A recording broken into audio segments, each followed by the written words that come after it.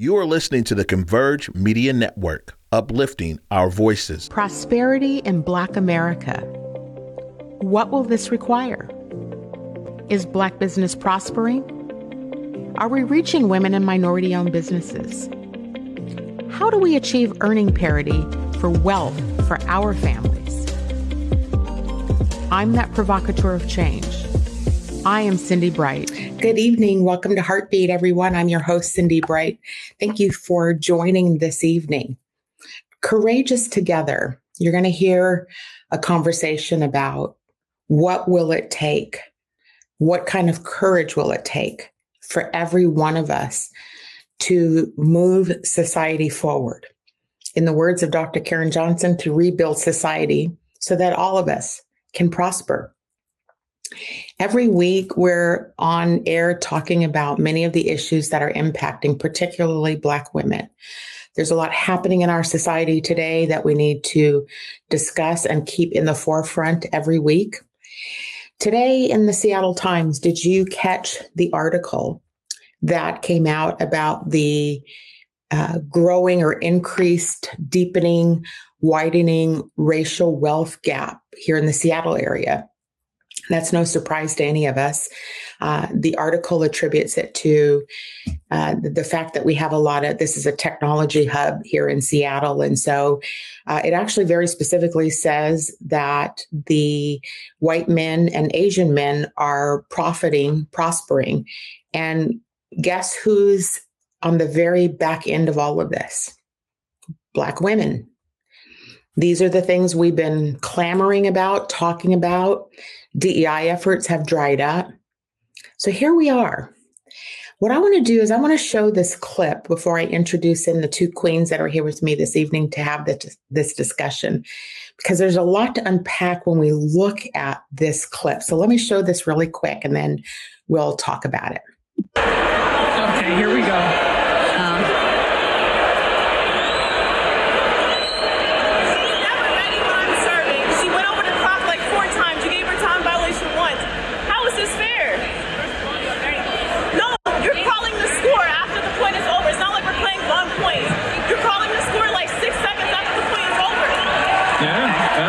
She's 100% right.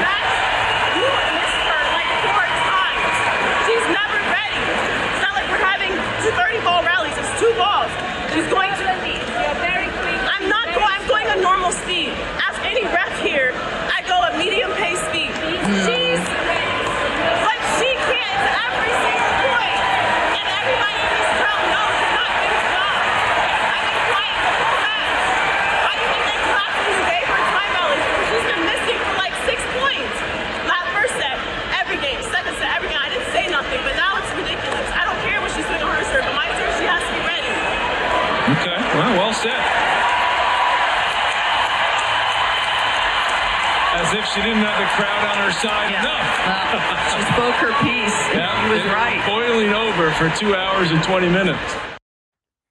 Let me welcome in two of the regular Queens commentators who are here to join me in this discussion this evening. Let's welcome in Dr. Erin Jones and Dr. Stefani Coverson joining me this evening. Good evening, Queens. Thank you for joining this conversation this evening. How are you both this evening first? You good? Okay. Yes. Activated after watching that clip, but otherwise okay. Do you know why I showed that clip? Oh, absolutely. I mean, whether it's the tennis court, the legal court, the boardroom, the rules are many times selectively applied when we're involved. And not only that, we have to continue to say our piece.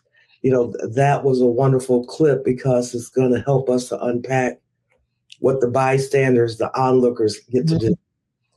It gets to validate how we must continue to say what needs to be said, especially when we're right. I mean, those were the rules. Those are the rules. Goalpost is moved on our behalf. We must still stick to the rules and say our piece. So, absolutely. That What I didn't show was the after interview that happened with her opponent. And did you by chance see that? So her opponent was a white woman that was 2 weeks ago, that particular game. But her opponent came on to national media and was crying and offended that she was accused of pausing the game or slowing the game down, and was just appalled as to why that would be the case. Now, there's several reasons why I wanted to show that clip, because it's a reflection of our lives on the daily, which is, did you catch the look of I don't know, are they called referees in tennis? Yeah, referees. And did you catch the look on her face when she had her hands down? Like, it was just this kind of patronizing look, like, I'm listening to you. But it took the crowd to get loud and back Coco up, because Coco was right, in order to progress that forward. And I think it's an important analogy or example in the day in the life of what it means to be Black women in this time, and using our voices and attempting to get solutions to issues, and they're not being heard. And so I do think it's an important time now in our nation that people are beginning to perk up a little bit. I mean, you heard the crowd like rally behind her. And so, I'm using this platform to try to say, what more do we need to do to activate the other people around us to help us? When I mentioned that study about the Seattle Times, and it's in the paper today, I mean, this is something we've been saying for years. I mean, I wrote a book on it. I mean, this is not news to any of us, that the wage gap is so far, and it literally cannot be fixed outside of reparations. I don't care what anyone says. It's so deep and wide that we can't solve it through menial action. So that was kind of my intent behind that, was to share some of that, and for our audience to be able to see, what's going on here. Let's read. The bystander engagement is going to be critical to elevating our voices as Black women, trying to help the community to see that we are being targeted. Absolutely. It's an important piece to all of this. And we need to continue to have this conversation around elevating Black women's voices. Absolutely. Absolutely. I made a TikTok about the press conference in particular when this came out, and the tears, and they accused me of cheating, and like I was, doing these horrible things and horrible person. And ma'am, you were cheating. Yes. And so what was not shown in that clip is that she's sitting down, resting. You're not supposed to be sitting down during the match. And so Coco is standing up eating, and she's like, you're not supposed to be sitting down. Right. Mm-hmm. And so it wasn't just her sort of taking her sweet time to get ready for Coco's serve. She was breaking all of the rules. And what's really interesting, and I don't think that I've seen enough media coverage of it, is that when the tears didn't work, there was a clip later on where you saw, I think her name is Laura, coming out of under the tunnel. And so there is somebody standing looking at her, and Laura says something, and then you see this other woman like, oh, right? So when the tears didn't work to deflect and center Laura as the victim, then she went into rage. And we still don't, I suspect could guess what she might have said. But we still don't know, in fact, it hasn't been confirmed what she said when she went into a rage. Mm-hmm. This is our world. This is in the grocery store. This is in the post office. This is in the workplace, predominantly in the workplace.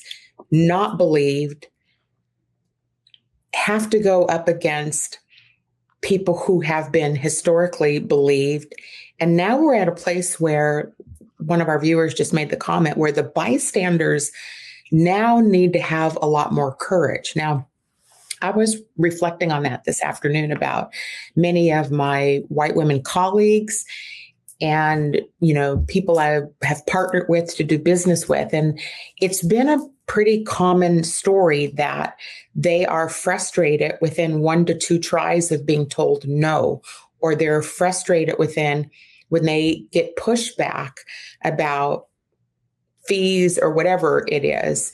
And I think I said to you, Dr. Coverson, I said, I live in pushback. Like, this is our lives that we live in that all the time. And the discomfort that others feel who don't live in this life to solve, we are 400 days away, roughly 400 days away from a potentially, what's a new election coming. And it's critical to all of our lives. And we don't have 400 days to wait for someone to wake up and say, we need the people on the sidelines to step up and help.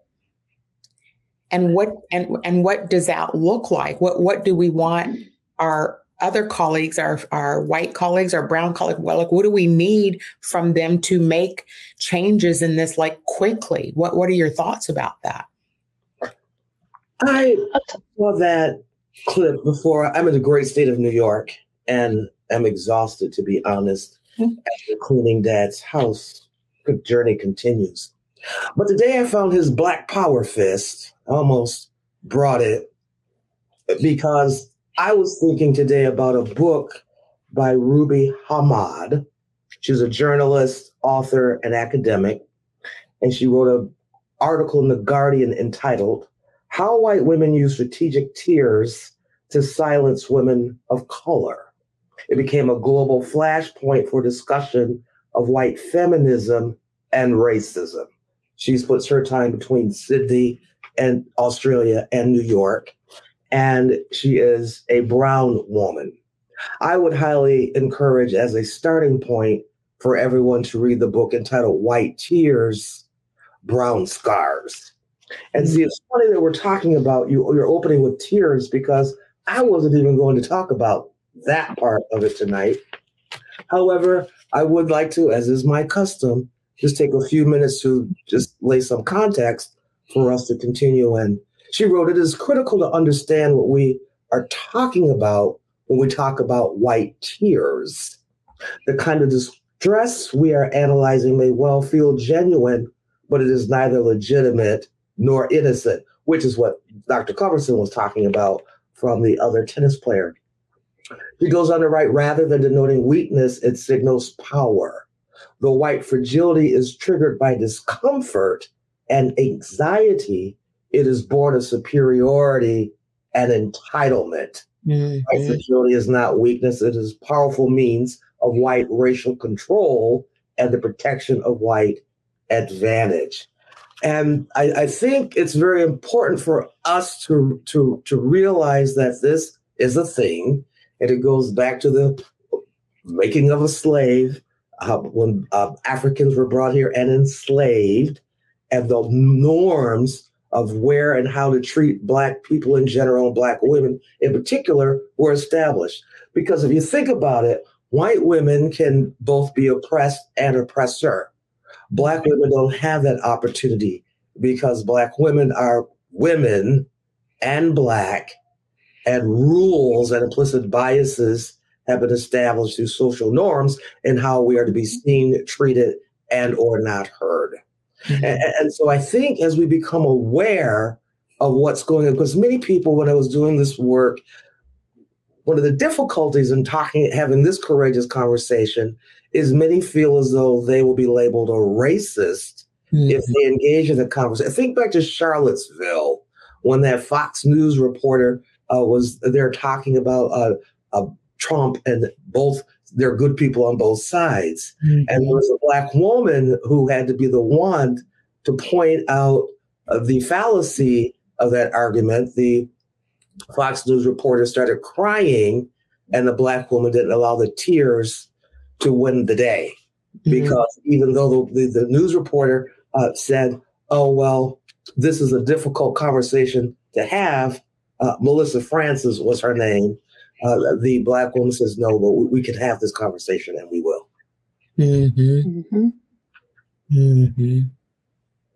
Absolutely. This is not new.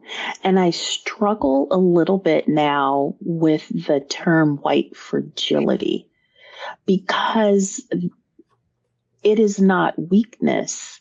It is rage. Right. From the inability to get what one feels is owed to them. Right. And so it is also, those tears are very intentional to garner backup. So think about City Bike Karen. When she tried to steal that bicycle from that Black teenager. And then when that didn't work, she started crying, and a white man comes up and is like, just give her the bike, immediately sort of jumps in and assumes that City Bike Karen was in the right. And so these tears are not necessarily, well, I would argue that they are not from hurt feelings, but rather a bruised ego or vanity, because one is not getting what they feel is their just dessert, right, in that situation. And those tears cause people to unjustly go to jail, to be harmed, to be killed, to lose jobs. It is extremely problematic. And even though Dr. J is talking about a book that was written, a while ago, these books are still going out. So the White Women, Everything You Already Know About Your Own Racism and How to Do Better. Same concept, just dropped. Right? Because the wisdom that is being imparted by Black and brown women, we're presumed to be incompetent, right? We are not subject matter experts in our own oppression, and cannot provide people the tools on how to do better. You said a lot there, Dr. Coverson, that I could respond to. However, I'm going to respond to this from a mirror. I'm sitting in the bathroom in the hotel. I'm not at home. And I can see myself in the mirror. And it is reflecting back to me the blue glasses that I'm wearing and the pearls that are somewhat out of order. And my lovely new blouse I bought for you today, Miss Cindy. And when we talk about the books that are out, the awareness, it's like holding up a mirror. Especially we are describing how behaviors are impacting us. And just because people see the spinach in their teeth, well, don't be mad at me because I'm holding up the mirror. I didn't put the spinach in your teeth. Go get a dental floss thing and floss it out of your teeth yourself. But I'm going to continue to hold up the mirror. I mean, that is the power in this, because the ability to see oneself is in direct proportion to how society can and will change. And I personally know how hard it is to look in the mirror.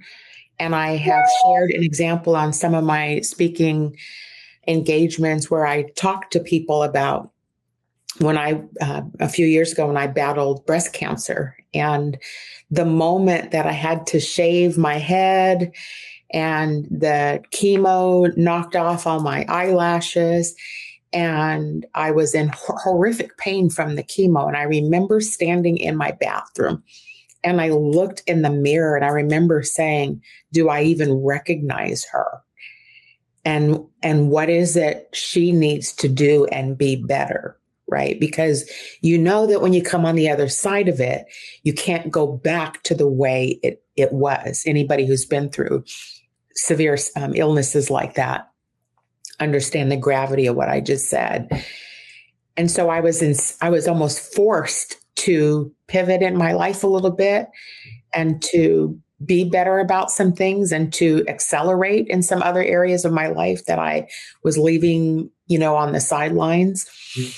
Haven't achieved some things I want to yet, but it's hard work to look at yourself and acknowledge the icky stuff that's inside of all of us. Like, we've all been in this society trying to survive. So it's not a statement of judgment that you have it. It's a statement of, are you willing to step into this and do the work that is necessary, which means for those of women who Dr. Coverson was referring to, well, all of us are referring to, that you have to be better. Like, you have to show up. Like this, I'm gonna push back twice, and if I still can't get paid from this, then I just can't work with you anymore, Cindy, or is this really worth this anymore? And I'm like, you have to decide those things, because this fight for us is 24/7. And here we are heading. I mean, I think one of the reasons why I am feeling a little more anxious about this whole issue of Courageous Together is because we're headed, there's so much at stake right now. Our lives are dependent on courage right now. Our lives are dependent on this dominant culture of women who sit in privilege and who believe that their lives are going to be unaffected in the next 400 days. It won't be. They will be just as impacted as us. And I think that is one of the things that I've been sitting with. I'm in the process of pulling together my problem of practice. And what I have been sitting with, to your point, around these collaborative attempts to have conversations about DEI and anti-racism work. And when that pushback happens once or twice, throwing my hand up, and I can't do this, so I'm going to go kind of off on my own, or I'm going to collaborate with other people.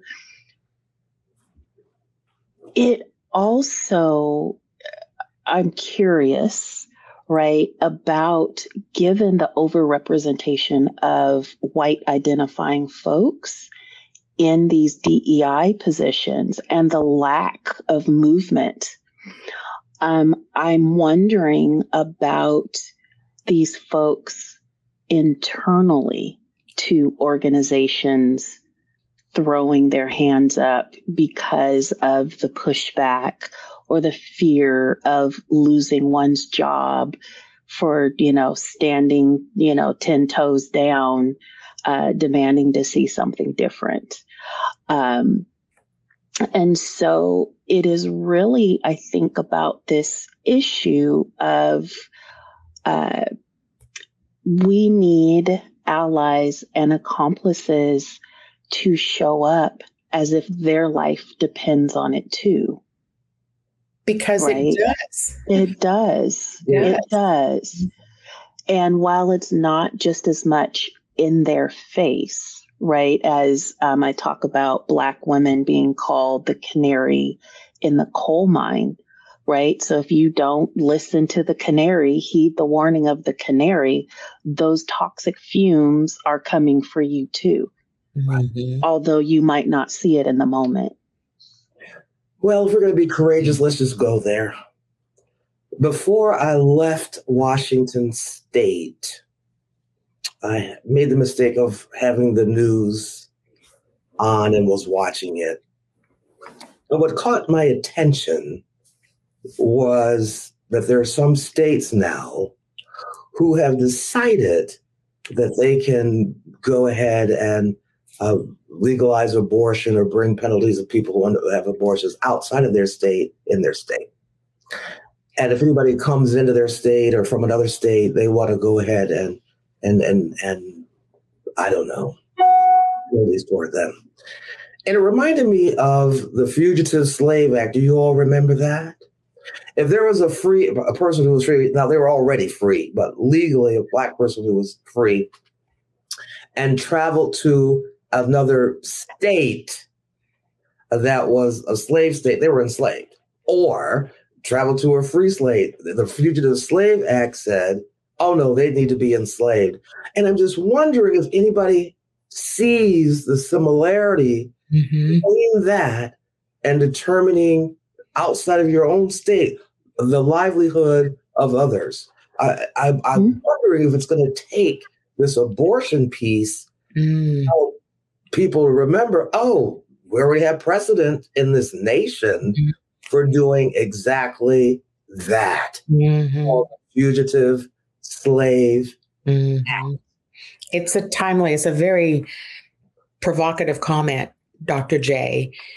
And one of my responses to it, my kids, my son and daughter-in-law live in Texas now. And my daughter-in-law is carrying my grandchild to be born in February. And I had to tell her, this was like the first time in my life I had to tell my kids,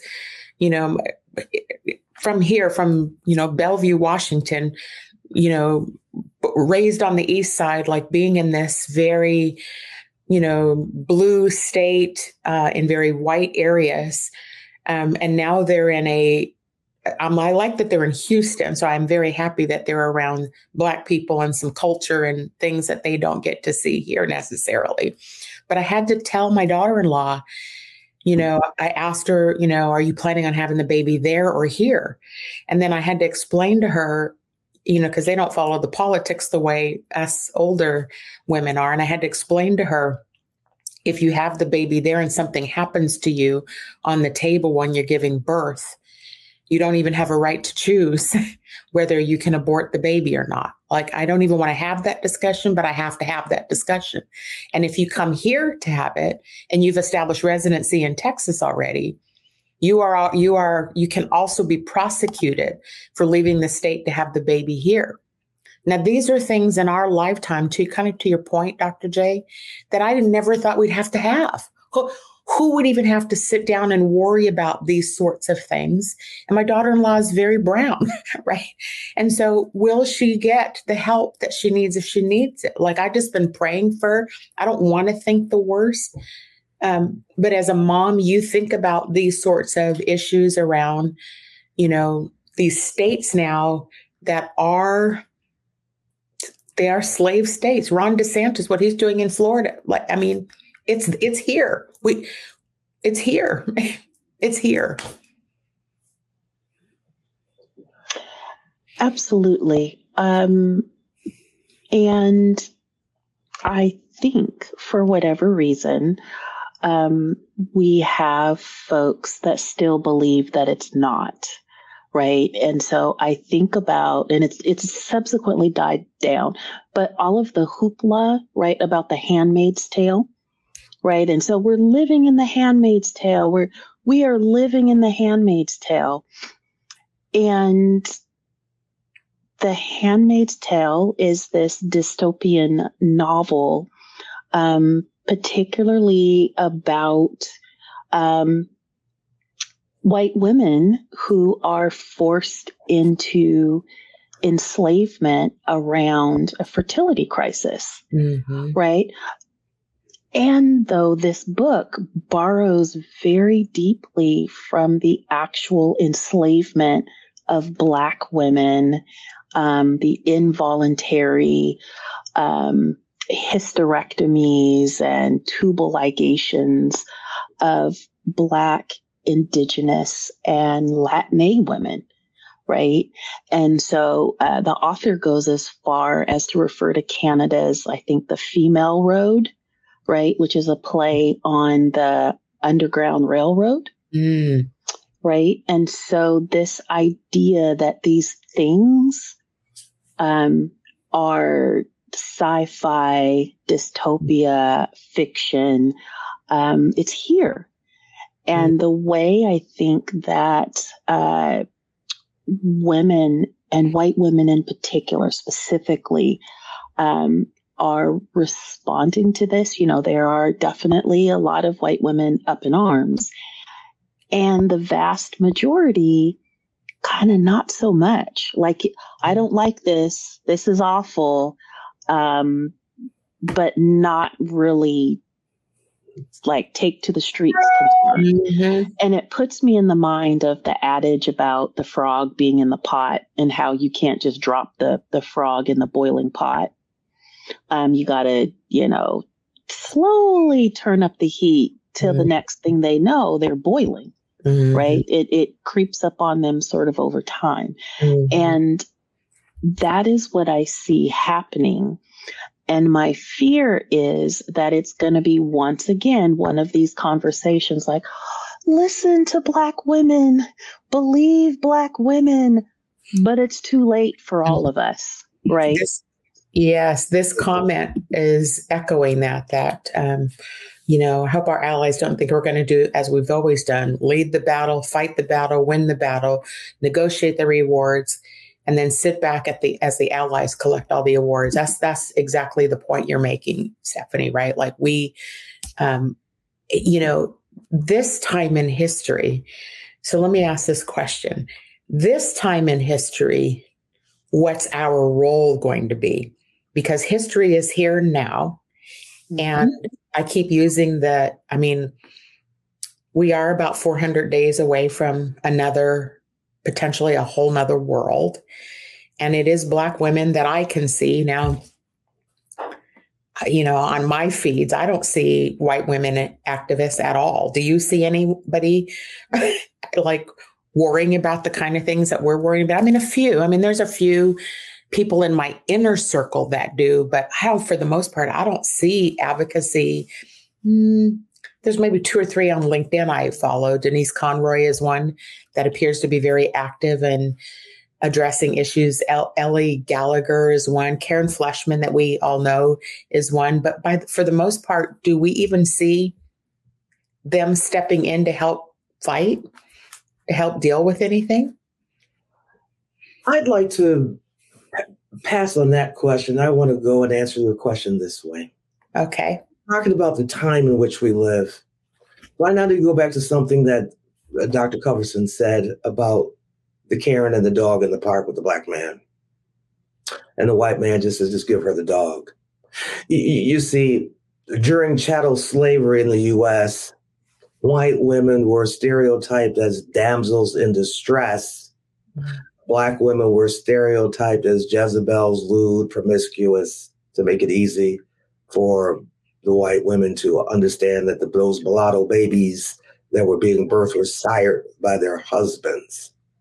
So a Black woman could be laid out in the street screaming, yelling in distress. People will step all over her. White woman has a tear and she is in distress, damsel in distress. We're in a time now where, yes, we absolutely need 21st century abolitionists. I suspect that there are some out there. There were many in that crowd in that tennis match. However, I'm really reminded and thinking about what is it that we're going to do. And I'm reminded of this queen by the name of Esther, who was Persian or Jewish, married, living in Persia, and her people, the Jewish people, were about to be destroyed. And she was in a position of power to go in and speak to the king to stop this, but to do so, and if the king did not beckon her to come, then she risked death herself. Her cousin said to her, you know what, you got to do something for the people, because rest assured, deliverance is going to come to the people, but don't think that you're going to come out of this unscathed. And I feel as though Black women, so that's Queen Esther, I believe that Woman King is our picture. It's time to be the Nanescas, because in Woman King, this African country that was involved in that slave trade of its people, she was leading a group of warriors who decided, she's like, I am not going to allow our people to sell our people into this chattel slavery system, and went to tear down that slave port block if she had to do it herself. And when she set out Viola Davis played Neneska in Woman King, when she set out to be about not being complicit in selling Black people into the chattel slavery system for money, others followed her. And I believe here in Rochester, New York, where I see Frederick Douglass and Susan B. Anthony Memorial Bridge, that there are those 21st century abolitionists who, once we stand up, as Coco did in that tennis match, will say, oh, yes, they're absolutely right. And Doc, my prayer is that by the time people listen to Black women, that it won't be too late. However, perhaps that might be what it will take to help everyone to understand that no, your narratives about us are not our narratives about us. We are human. We have value.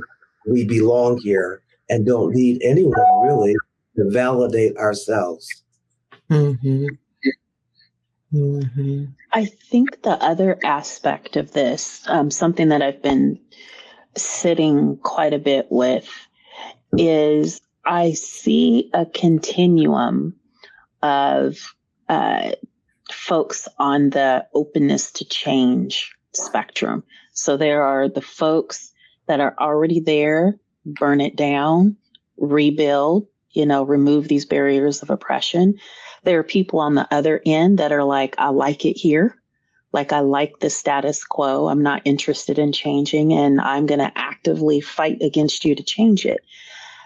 And then there are the people in the middle that are awakening and are starting to acknowledge what they are seeing and hearing are contrary, right, to this idea of liberty and justice for all that we had sort of all been taught all our lives in the American school system.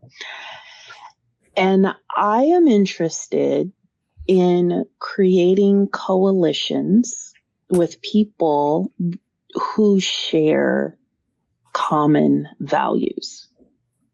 And so I think that's where it's at.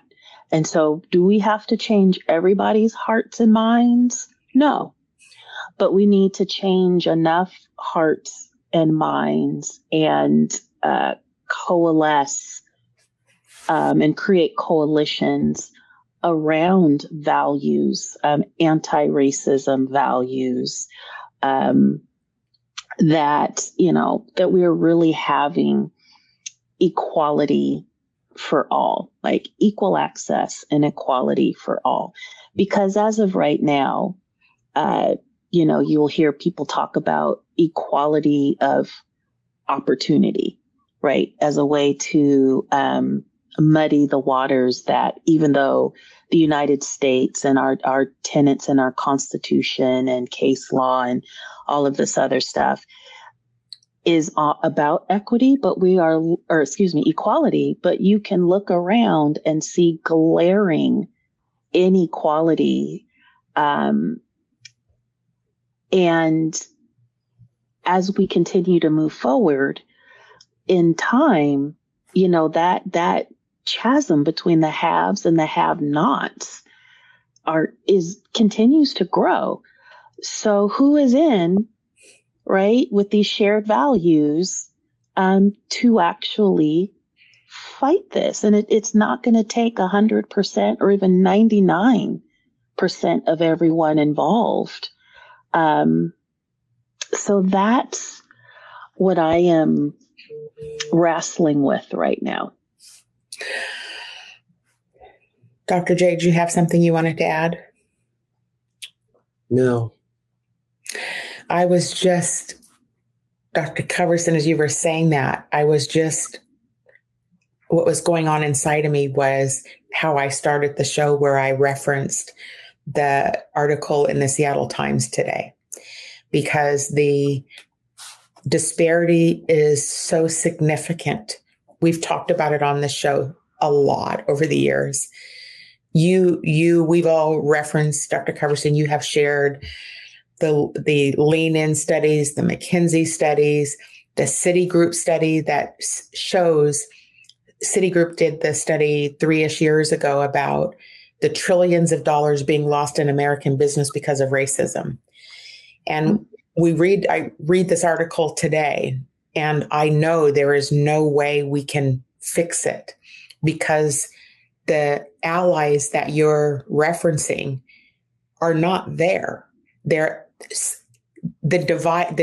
depth of it is so significant that there's no one championing for this. I shouldn't say it that way. I'm sure there are people trying, but it's growing and growing and growing. The progress is not happening. And when earning power, this has been my pet peeve my entire career, when earning power is impacted, the ripple effect of all of this flows downhill and hits the bottom. And at the bottom are Black women. And we're the ones expected to put the, swords in our hands and go fighting. And I'm looking at it like, I don't know that it's fixable. And I don't know that we have enough support to change it, because to change these companies means you got to stop spending money with them. First off, who's going to withhold cash from, Microsoft, or who's going to stop spending money with them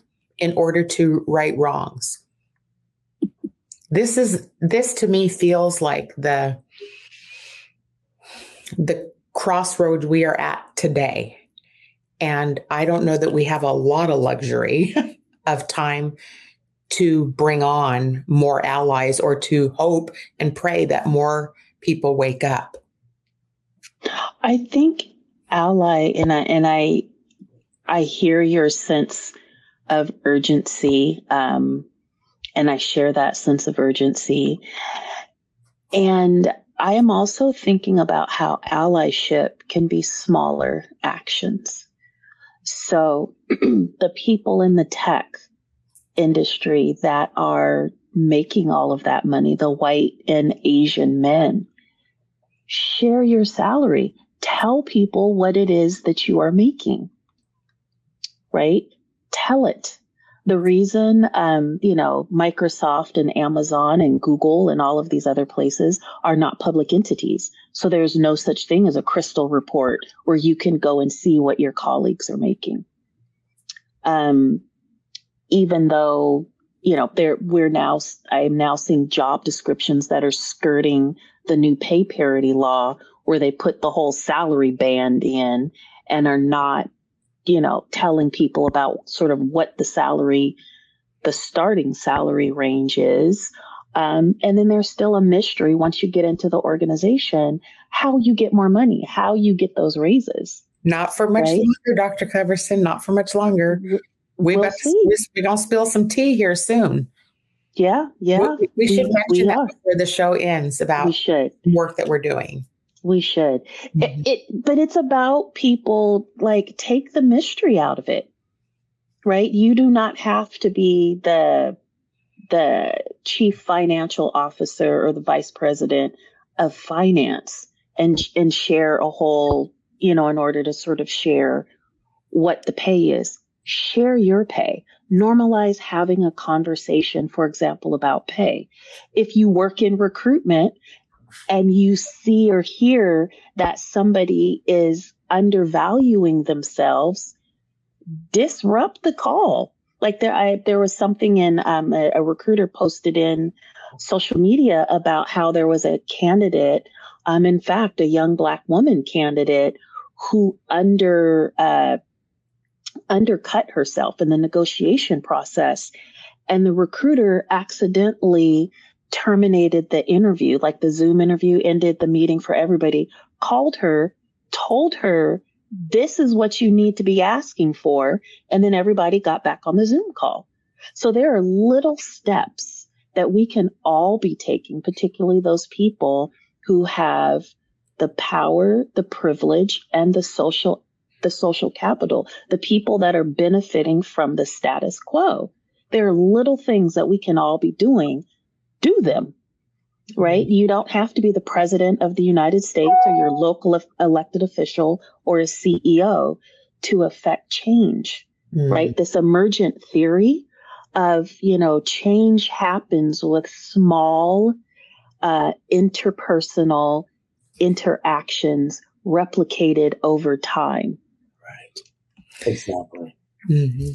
It reminds me of earlier, we were talking basically, if you see something, say something. Mm-hmm. That's what you're talking about, reminds me of, like the crowd. If you see something, say something.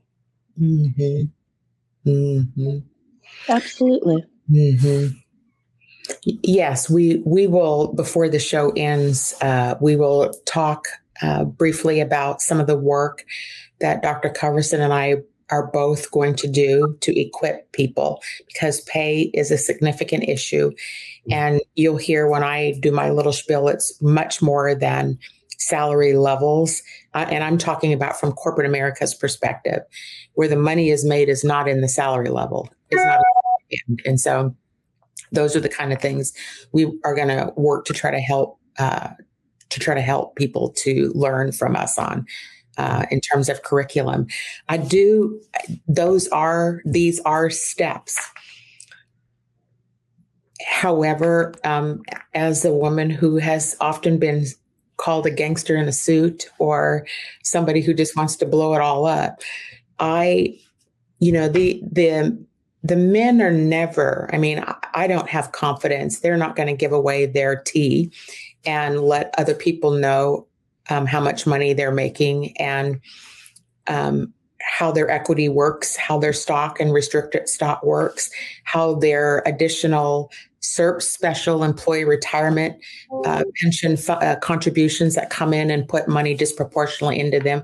These are the kind of things we're going to have to start demanding. In fact, we should start talking about here really soon.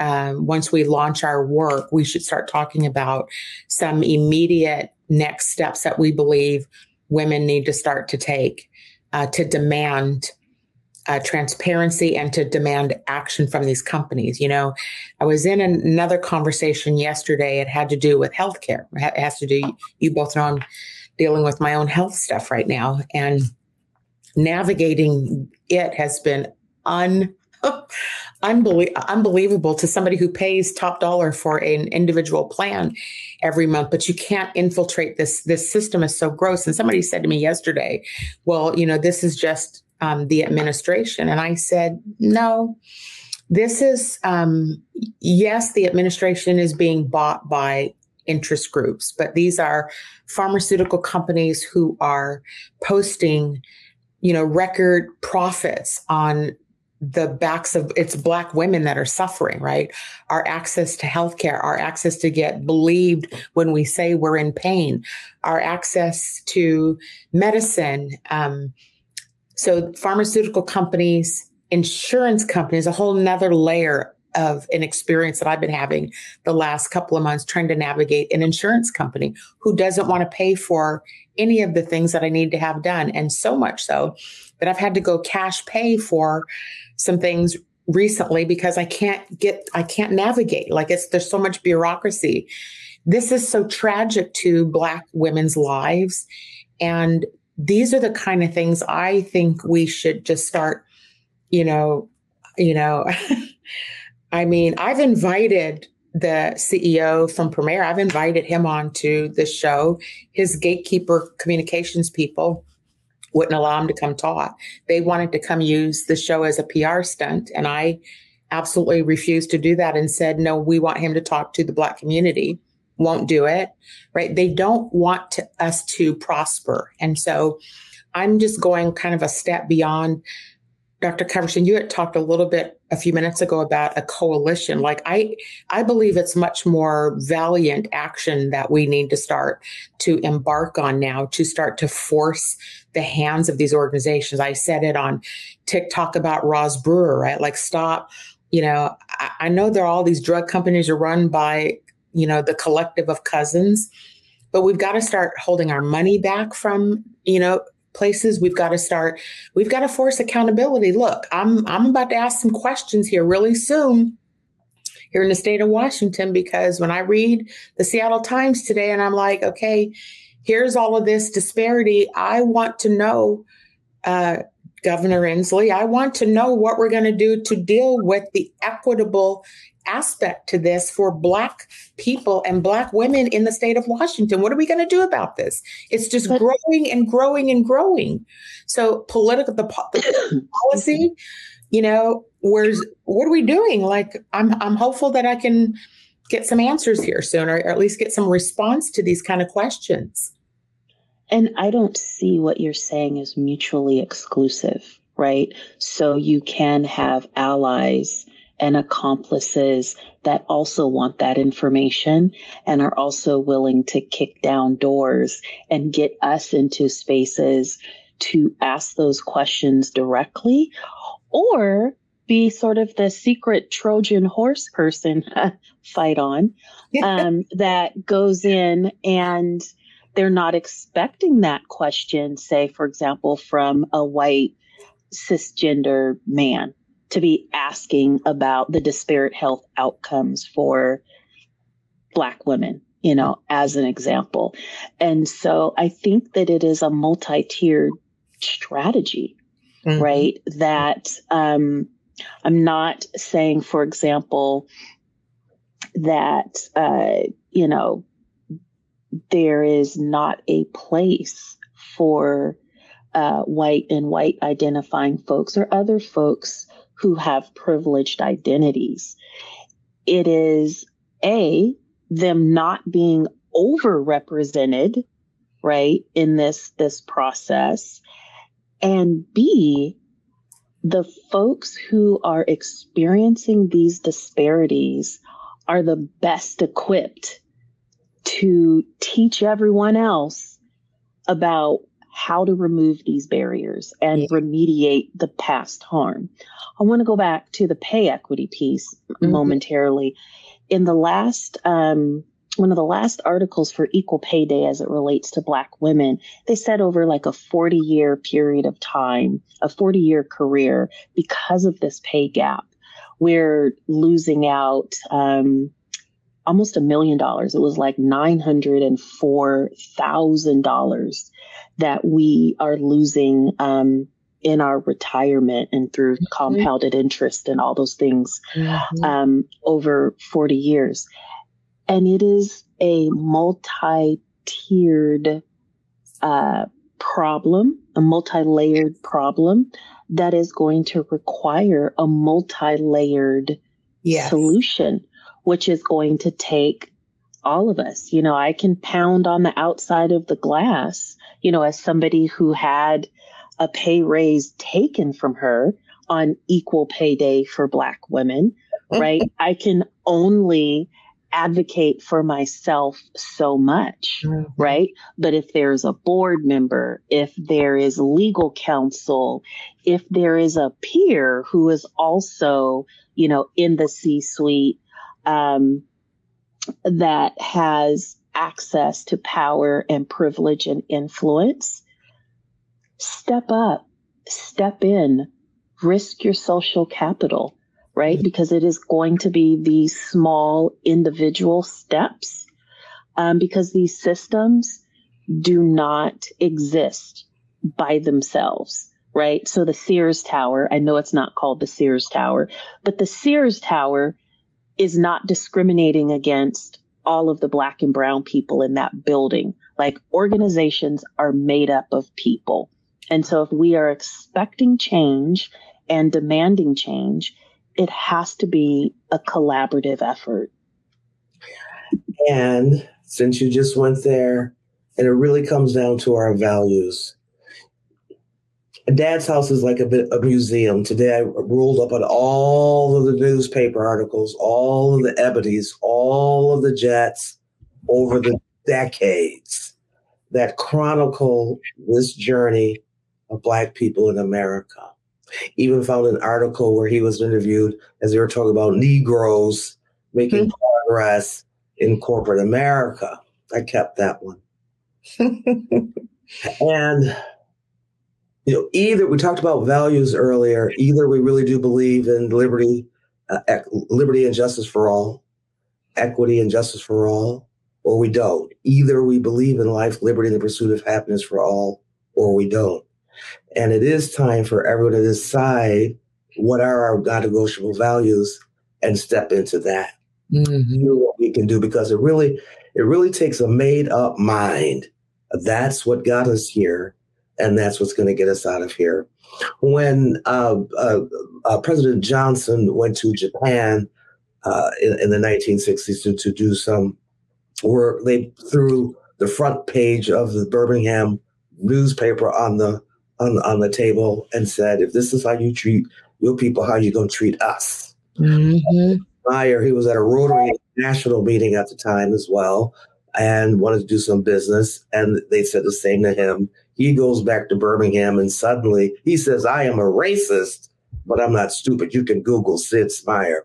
He says, "I'm a racist, but I'm not stupid." So he went back to try to figure out how to get the Black people involved in their Birmingham project. But what was fascinating about that time and throughout history was when the attention was front and center. The attention on the disparities of the plight of black and brown people in general, Black women in particular, is there. And I really believe that this is an opportunity, and that there are a silent majority really moving so that we not go toward a fascist government, but really make a democracy a democracy. This fight for voting is critical, but even all that, until we really see each one, particularly Black women, all as human, part of a family of humanity, a community of humanity, so to speak, until we see that, believe that, act that way, we'll be having these courageous conversations. And I believe that we are closer than we think. And as long as we continue to take care of ourselves, because why would we want to show up when we're empty? No, let's just go ahead and take our time to get well, get healed, and turn the wounds that we encounter on the daily into wisdom on the daily. Courageous together. Courageous together. Yes. Dr. Coverson, I want to try to do a 60-second notification to the audience about some of the work that you and I are working on. I have a couple of announcements I want to make to our audience before I close the show out. So quickly, do you want me to turn it over to you and just high level kind of what we're working on? Or do you want me to talk to it, or? Go ahead, talk to it. I'll chime in. All right. So Dr. Coverson and I are both former chief people officers, and we've decided to take our acumen that we have and build curriculum that we intend on selling. So it's part of our businesses and our brands. Mine is going to be focused on corporate compensation. So I'm going to be teaching through this curriculum about where the money's at in these organizations. Now, my lane is I'm at a corporate, so it doesn't necessarily translate to nonprofit and government, but there'll be some things in there that I believe will be valuable for all women. So we're targeting a launch date of October 1st. And then Dr. Coverson, your part is? I am going to be talking with folks around the performance management process. So think about, for example, how you hear on the regular, HR is not your friend. Well, what if you had a friend who was in HR? And so that'll be me. And so we're going to talk you through that process so that you have a clear understanding of how it works and what those strategies are, so that you can get your performance accolades, what then translates into the compensation piece, higher compensation. Mm-hmm. They're woven together. And so we're going to be doing that through our businesses to help equip people with that. I want to make a couple of announcements. I want to, first off, let me thank Dr. J and Dr. C, Dr. J and Dr. C for being on here. Dr. J, I know it's late back in New York. So thank you for being on at the late hour. And I love the shirt. So thank you for doing that for Heartbeat. Just a couple things next week on Heartbeat, we will have Shali Seacrest. She's the newly elected regional vice president of the Alaska, Oregon, Washington NAACP, and her team of people that she wants to bring on with her. So we're going to get to hear from her what her view, what's going on, what's her plan, that whole thing. So we're really grateful that a newly elected civil rights leader is going to come on with us next week. I also want to let the audience know that on Saturday, if you watched the show 2 or 3 weeks ago, we had on the Iranian women who were fighting for women's rights. And this Saturday is the 1-year anniversary of the death of Mahsa Amini. She is an icon in the Iranian community of a woman who took off her hijab and refused to let these dictators. So this is a women's rights thing. There's a get together at 1:00 downtown Bellevue. I will actually be speaking at that event. So I'm going to speak to women's rights and what we collectively need to do together as women. So I'm happy about that. There's a lot of mojo going on here. I had a quote that I wanted to share before I sign off. Do either of you want a couple of words before I close out this evening? Thanks for having the courageous conversation. Looking forward to Courageous Together. We got to do this. Together. I saw this quote today and I was like, it gave me chills. And it says, it only takes one voice at the right pitch to start an avalanche. And so courageous together, we fight forward. So thank you all for joining this evening with us. We look forward to seeing you all next Wednesday, same time, same place.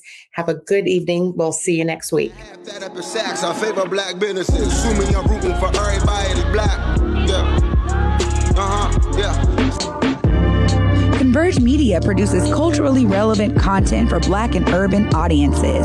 Our coverage is raw, transparent, and objective, praised by community leaders, government officials, and residents.